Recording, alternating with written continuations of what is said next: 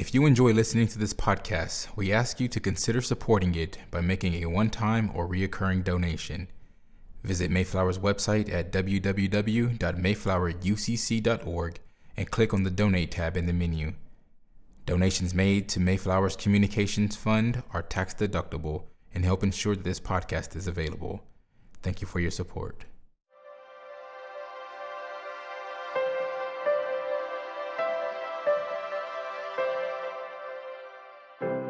The sermon you are about to hear was preached at Mayflower Congregational UCC Church in Oklahoma City by the Reverend Dr. Lori Walke, senior minister at one of America's premier liberal Protestant pulpits. At Mayflower, we are an open and affirming peace and justice church, where we believe religion should be biblically responsible, intellectually honest, emotionally satisfying, and socially significant.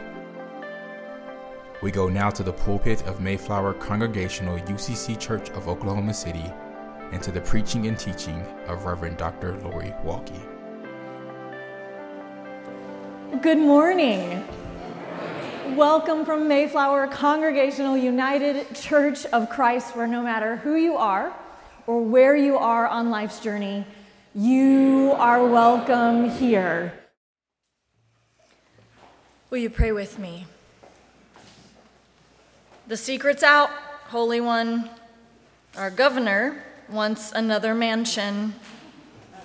He already has some, but he desires another, and he seems befuddled that there's not much support for it. We just can't. Not when 30% of the state's nursing homes are shorthanded, not when Oklahoma has the highest rate of domestic violence against women, not when we rank 40th for child well-being. Not when Scripture has told us this story before. That time when the prophet Haggai asked, "Is it a time for you yourselves to live in your paneled houses while this house lies in ruins?" The house in reference was the temple, God's house, which had been a pile of debris for a long time.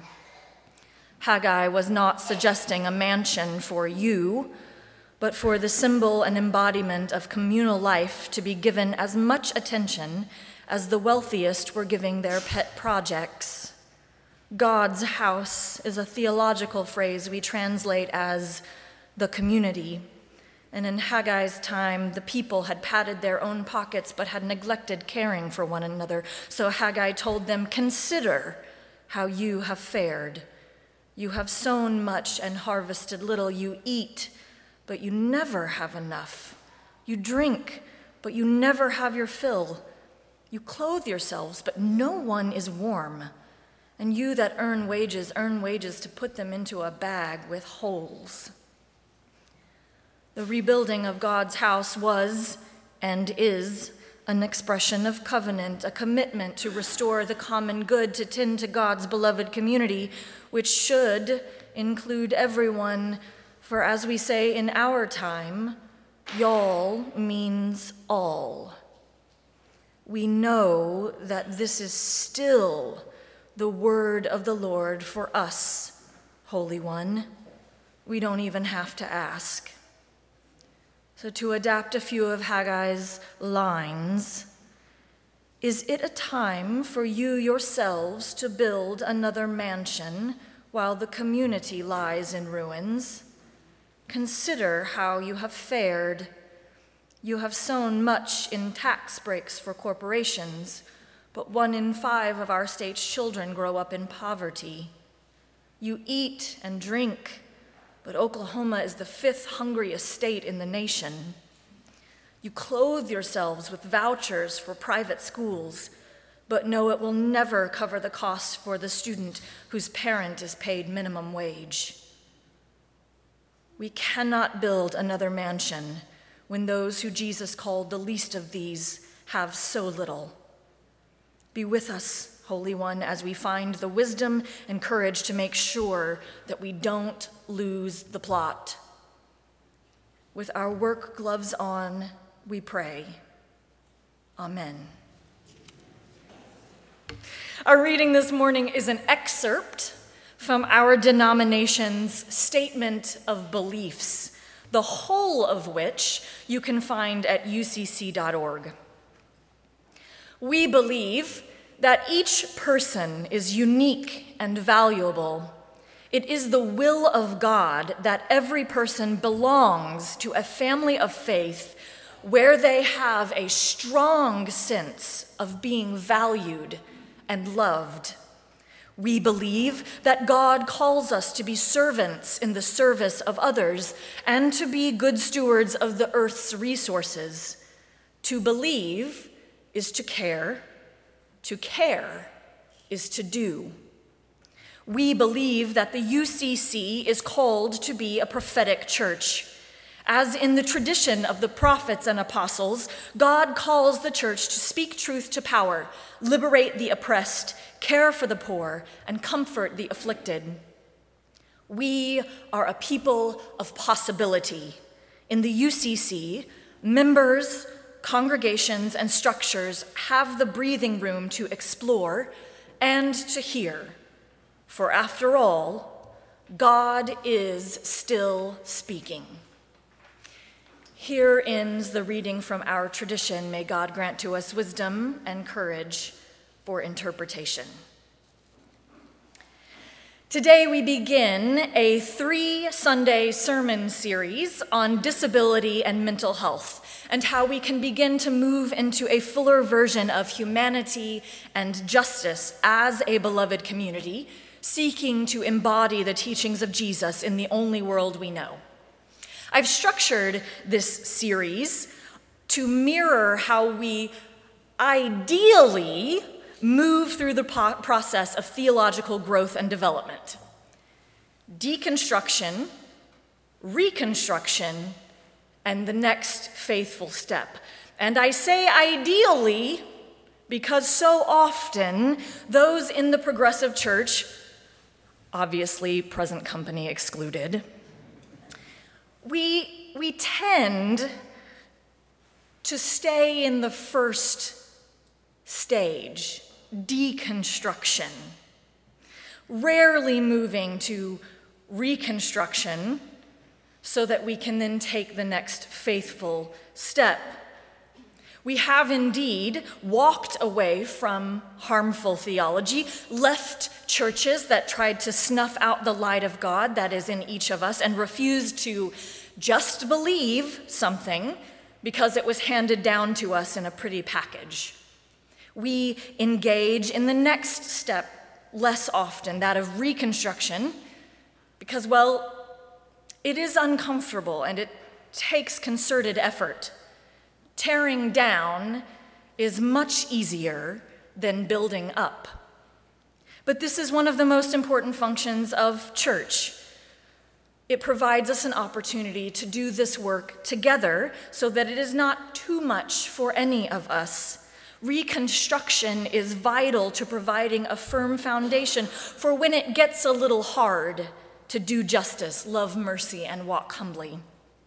So today, we deconstruct some of what we have been taught about disabilities and mental health. Next Sunday, we reconstruct a more faithful theology around disability and mental health. And then on October 30th, we will talk about our next faithful steps, how to put our theology into practice.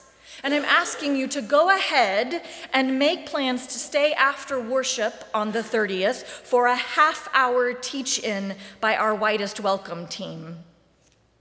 You may have heard some of the theological understandings about disability and mental health preached explicitly from the pulpit or explicitly taught in Sunday school, or they may have come to you through the way the church embodied beliefs about disability and mental illness by excluding or whispering or ignoring. For indeed, everything a church does or doesn't do teaches something. It's also possible that you learned about disability and mental health from wider society, and the church's teachings, unfortunately, were not much different from what we experience outside of these walls. When it comes to disability and mental health, the church's teachings have not been good and sometimes downright harmful, and the consequences profound. In many instances, theology around disabilities and mental health has been disabling. That is the opposite of empowering or equipping the people of God to offer the widest welcome to each other or to model it for the wider world. Generally speaking, what the organized church with a capital C has taught and practiced for much of its history fits the definition of ableism, which disability activist Leah Smith defines as a set of beliefs or practices that devalue and discriminate against people with physical, intellectual, or psychiatric disabilities, and often rests on the assumption that people who are disabled need to be fixed in one form or another. Ableism is physical. For example, buildings without ramps, lack of braille on signs, or not using sensory-friendly lighting. It is exclusionary, planning an event at an inaccessible venue. Ableism is intrusive. For example, believing you have the right to ask how a person became disabled, or not believing that a person with an invisible disability is actually disabled. Ableism is condescending, assuming that disabled people are less capable or that their ability to do typical things is inspirational. Dr. Nancy Eastland, in her book, The Disabled God, notes that the persistent thread within the Christian tradition has been that disability denotes an unusual relationship with God, and that the person with disabilities is either divinely blessed or damned, the defiled evildoer or the spiritual superhero. As is often the case with such starkly contrasting characterizations, neither adequately represents the ordinary lives and lived realities of most people with disabilities. Some of this comes from how we interpret Scripture. Dr. Walter Wilson, who teaches right up the road at Phillips Theological Seminary in Tulsa, explains in his book, Healing in the Gospel of Matthew, that all too often disability is associated with punishment, dependency, and brokenness, and that disabled bodies are seen as deficient and flawed. That is, deviations from normative perceptions of health, productivity, self-sufficiency, and rationality. Paradoxically, in biblical stories of both testaments, people with disabilities are simultaneously overrepresented and underappreciated, a reflection of the fact that disability has been used throughout history as a crutch upon which literary narratives lean for their representational power, disruptive potentiality, and analytical insight. For its part, Scripture often metaphorizes disability in order to make abstract points or offer social commentary, reducing individuals with disabilities to stereotypes, ciphers, or passive objects upon which more powerful characters act. The implication in many cases being that humanity's final redemption involves the elimination of such individuals and what they represent. In the Hebrew Scriptures, the conflation of moral impurity and physical disability is a common theme. For example, in the 21st chapter of Leviticus, anyone who is blind or lame, or one who has a mutilated face or a limb too long, or one who has a broken foot or a broken hand or a hunchback or a dwarf or a man with a blemish in his eyes or an itching disease or scabs or crushed testicles is barred from priestly activities like bringing offerings to God or entering the most holy places in the temple. The specific physical standards of this passage may not be retained as criteria for today's religious leadership, but the implicit theology that represents disability as being linked with sin, marring the divine image in humans and preventing religious service, persists in churches' actions and attitudes. We find the link between sin and disability in the New Testament too. John 5 recounts the story of the man by the pool of Bethesda. After healing the man who has been unable to walk, Jesus said, "Do not sin anymore, so that nothing worse happens to you." This passage, and others that include miracle healings, have frequently been cited as proof that disability is a sign of moral imperfection or divine retribution for sin. And it is wrong. There are other ways Scripture and our interpretation of it has led to unhelpful and downright harmful theology and praxis. Dr. Eastland also explains how the Bible has upheld another theme with respect to people with disabilities, namely the idea of virtuous suffering. The account of the Apostle Paul's thorn in the flesh, a messenger of Satan, that was used by Christ as a sign of divine grace, has been influential in supporting a theology of virtuous suffering. In such passages, righteous submission to divine testing is upheld as praiseworthy disposition for Christian disciples. Likewise, early interpretations of Job and the story of Lazarus purported that physical impairments were a sign of divine election by which the righteous were purified and perfected through painful trials. They represent disability as a temporary affliction that must be endured in order to gain heavenly rewards. The biblical support of virtuous suffering has been subtle, but particularly dangerous theology for persons with disabilities, used to promote adjustment to unjust social situations and to sanction acceptance of isolation among persons with disabilities. It has encouraged our passivity and resignation and has institutionalized depression as an appropriate response to divine testing. Viewing suffering as a means of purification and of gaining spiritual merit not only promotes the link between sin and disability, but also implies that those who never experience a cure continue to somehow harbor sin in their lives. Similar to the practice of emphasizing self-sacrifice to women, the theology of virtuous suffering has encouraged persons with disabilities to acquiesce to social barriers as a sign of obedience to God and to internalize second-class status inside and outside of the church. This is wrong. The biblical theme of charitable giving also has shaped patterns of interactions between people without disabilities and those with disabilities. In ancient society, almsgiving provided a vital means of survival for people who were deemed outcasts or who were without the means to provide for themselves.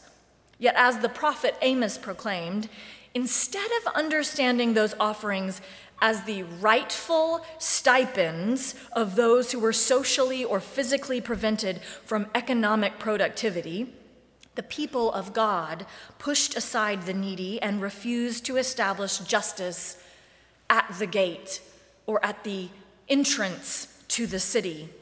And so the system of charity that had been a requirement of justice failed.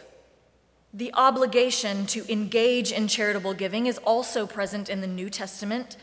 From its inception, the Christian community has always acknowledged a responsibility and mission to marginalized persons, including those who are physically unable to provide for themselves. Charity, though, is not justice. These three themes, sin and disability, virtuous suffering, and segregationist charity, illustrate the theological obstacles encountered by people with disabilities who seek inclusion and justice within the church. Mental illness has fared no better in Scripture or our interpretation of it. Anytime there's a mention of demonic possession in the text, we are quick to say that it was probably undiagnosed mental illness. lest someone think that we believe demon possession to be real, as if one loses one's progressive Christian card. But as the very practical preacher Fred Craddock once pointed out, not believing in demons has hardly eradicated evil in the world. But even if the demonic possession in all of those stories were really people in mental health crisis, the understanding that what was really going on was depression or schizophrenia or PTSD or neurodivergence hasn't led to more helpful or compassionate approaches in how the church approaches mental health. And that's really the crux of the issue. Not believing or no longer believing particular ableist theologies or rejecting particular practices isn't enough. Just like not being racist isn't enough, the beloved community, especially the white beloved community, must be anti-racist with active and conscious effort to work against racism.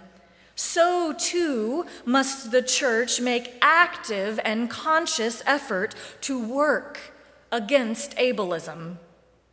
So, because we believe that each person is unique and valuable, and it is the will of God that every person belongs to a family of faith where they have a strong sense of being valued and loved, we will reconstruct the church, the beloved community, so that our theologies and our practices actually embody the widest welcome possible. We will not approach disability and mental illness as things to be avoided or tragedies to be explained, but as ordinary parts of life that call us into mutual aid and support of each other. Because we believe that God calls us to be servants in the service of others and to be good stewards of the earth's resources, and that to believe is to care and to care is to do, we will work on culture change inside the church first, so that we can change the culture outside of these walls in the only world we know.